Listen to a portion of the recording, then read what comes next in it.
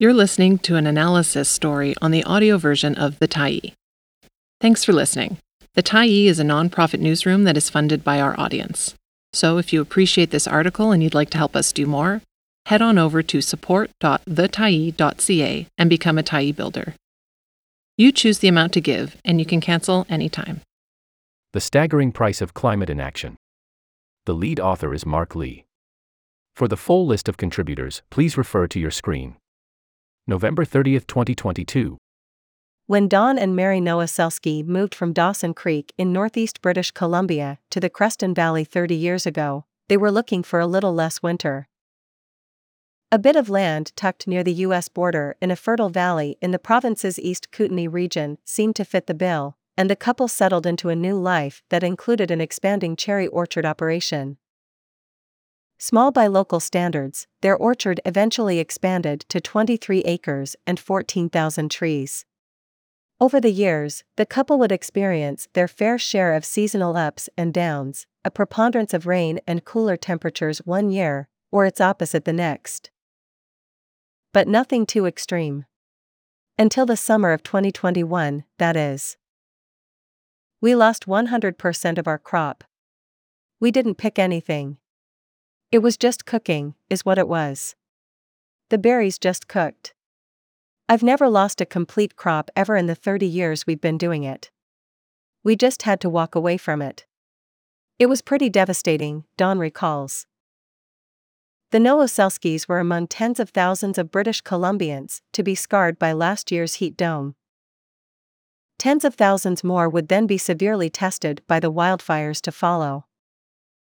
And then there was the year-ending floods and landslides that left 5 dead on the Duffy Lake Road, thousands forced to flee their damaged or destroyed homes in Merritt and Princeton, police, fire, paramedic crews, and volunteers scrambling to get people out of harm's way, and thousands of businesses suddenly without supplies. Singly, each of those 3 events exacted a heavy toll on the province. Collectively, they made for the single worst climate catastrophe in Canadian history. 2 key questions arise from those interrelated events: just how significant was the economic hit?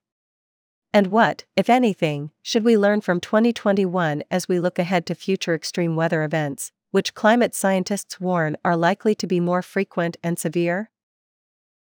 Estimating the full cost of a climate catastrophe, let alone multiple catastrophes, is not easy. In the immediate aftermath, the first and often only estimates are of insured damages to property. But insured damages are only the tip of the proverbial iceberg.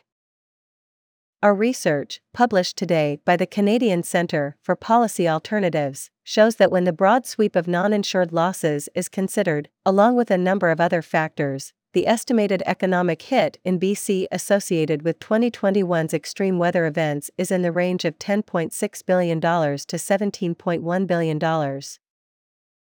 Our estimate includes non-insured damages to households and businesses, lost income for workers due to closures or damaged transportation linkages, costs to the public sector, including immediate disaster response and longer-term cleanup and recovery costs, including rebuilding infrastructure, and specific impacts on vulnerable and/or marginalized populations such as people with low incomes, renters, seniors, Indigenous peoples, immigrants, and people with disabilities. One key takeaway from 2021's extreme weather events is that in many ways, they were linked, with one making the other worse. The community of Merritt, for example, turned out to be particularly vulnerable when November's rains began because months earlier forests nearby were destroyed in intense wildfires. As mid-November's atmospheric river, aka Pineapple Express, weather pattern gathered force moving over the coast mountains, it dumped huge amounts of rain on those burned lands, which repelled rather than absorbed much of that water.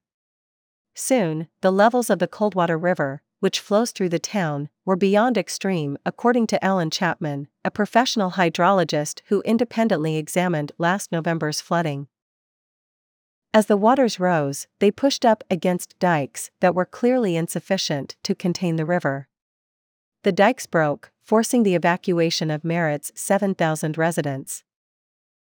The estimate to fix the destroyed dikes, an uninsured loss, ranges between $165 million and $169 million, a staggering cost that is not feasible to pay, according to the town's mayor. The city, on average, pulls in through taxes about $9.5 million annually.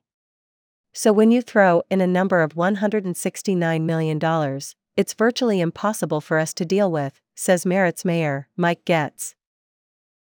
So what do some of the other costs associated with 2021's back-to-back extreme weather events look like? Here's a roundup. The June heat dome. The 2021 heat dome was at its worst over 4 days in late June when temperature records were shattered. Temperatures reached over 40 degrees in many parts of the province, leading to 619 heat-related deaths across BC. The farming sector, in particular, was hammered by the heat. More than 650,000 chickens and other livestock animals died, while certain crops were either significantly damaged or destroyed altogether. These losses also had a huge impact on fruit pickers and others who were paid hourly wages.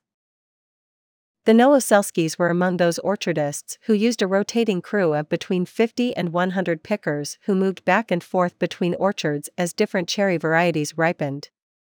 The better pickers were routinely earning $300 to $400 or more per day. All of those people lost work, as did others working in outdoor settings and in indoor, non-air-conditioned settings.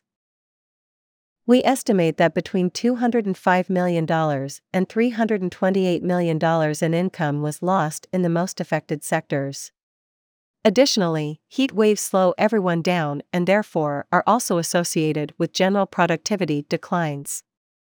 Over the 4 days of maximum temperatures, this likely cost the economy an additional $34 million to $84 million in lost productivity. Another interesting gauge of the heat dome, one that highlights how climate change exacerbates inequalities, was seen in data released by BC Hydro. The heat dome led to an all-time summer peak hourly demand for power on June 28, when British Columbians spent between $8 million to $14 million more on electricity, much of it to power air conditioners. The summer and fall wildfires. The heat dome set the Canadian record land temperature in Lytton for 3 days in a row before a wildfire on the 4th day destroyed the town, causing $102 million in insured damages. The day before the June 30 fire, the heat in Lytton hit 49.6 degrees, breaking the Canadian record for highest ever temperature. 2 weeks later, the White Rock Lake fire in the Okanagan destroyed the community of Monty Lake overnight, with insured damages estimated at $77 million for 800 properties.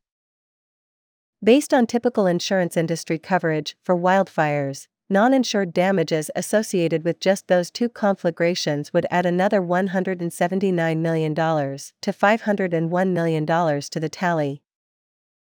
Cumulatively, the fires and smoke prompted 181 evacuation orders, 304 evacuation alerts, and displaced almost 33,000 people.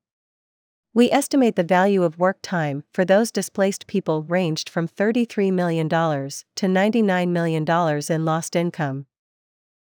The fires also severely disrupted supply chains. Canadian National and Canadian Pacific both saw their rail operations severely curtailed due to a blockage in the Fraser Canyon between June 30 and July 5 that stranded thousands of rail cars. Workers were also affected by supply-related closures created by backlogs of shipping containers through the Port of Vancouver. These labor market impacts cost BC's economy an estimated $281 million to $463 million due to work slowdowns in key affected sectors. The costs of the public response to wildfires fall mainly on firefighting efforts. A record $801 million was spent on firefighting in 2021, an amount that dwarfs the $136 million allocated in the BC budget. Isolated Indigenous communities like the Shaken Indian Band in the Nicola Valley were particularly at risk from the wildfires. Forced to evacuate its members during the wildfire season, the same community would later be evacuated during the November floods. Those back-to-back evacuations hint at what could be a new significant future cost, the amount needed to purchase new reserve land in some other location that is less vulnerable to fires and floods. At the end of the day, I don't want to have to sleep with one eye open or have to be running again, Band Chief Arnie Lampro says. The wildfires also work against BC's climate objectives. The pulse of carbon associated with the 2021 wildfires is equivalent to almost double the province's official carbon emissions that year. November's floods and landslides. The heat and fires of summer 2021 shifted quickly to cooler, wetter weather in the fall. Some 7 atmospheric rivers hit B.C., the largest one starting on November 13, leaving behind a path of devastation. Extensive damage to public infrastructure included the failure of dikes in the Fraser Valley, Merritt, and Princeton areas, the closure of 24 highways at peak flooding, sections of highway destroyed by landslides, including on Highway 99 where 5 people were killed, 5 damaged bridges on the Coquihalla Highway, and much more. According to the provincial government, an additional $522 million was spent on disaster and emergency assistance related to the November floods. The most recent provincial budget committed $400 million in 2022-23 and another $1.1 billion over 3 years in contingencies for flood recovery. In addition, the federal government has promised up to $5 billion for flood relief. As of June of this year, insured flood-related damages were reported at $675 million. But this number only scratches the surface. The insurance industry typically pays only about 12 cents per dollar of damage from overland flooding. This implies there may be as much as $4.7 billion in non-insured, flood-related damages.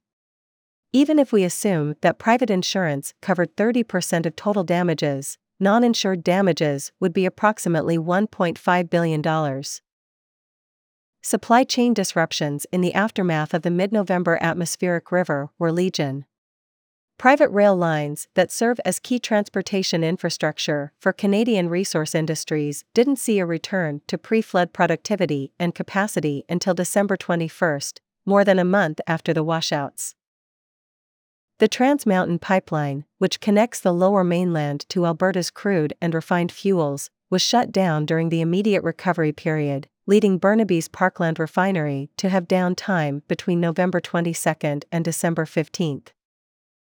We estimate that labor market impacts arising from the flooding, based on known disruptions locally and supply chain impacts, ranged from $800 million to $1.4 billion.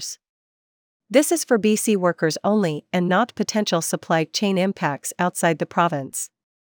In addition, the flood-related displacement of 17,000 people translated to between $68 million and $153 million in lost income. By far, the flooding was the worst of the 3 disasters, with costs that may exceed $7 billion.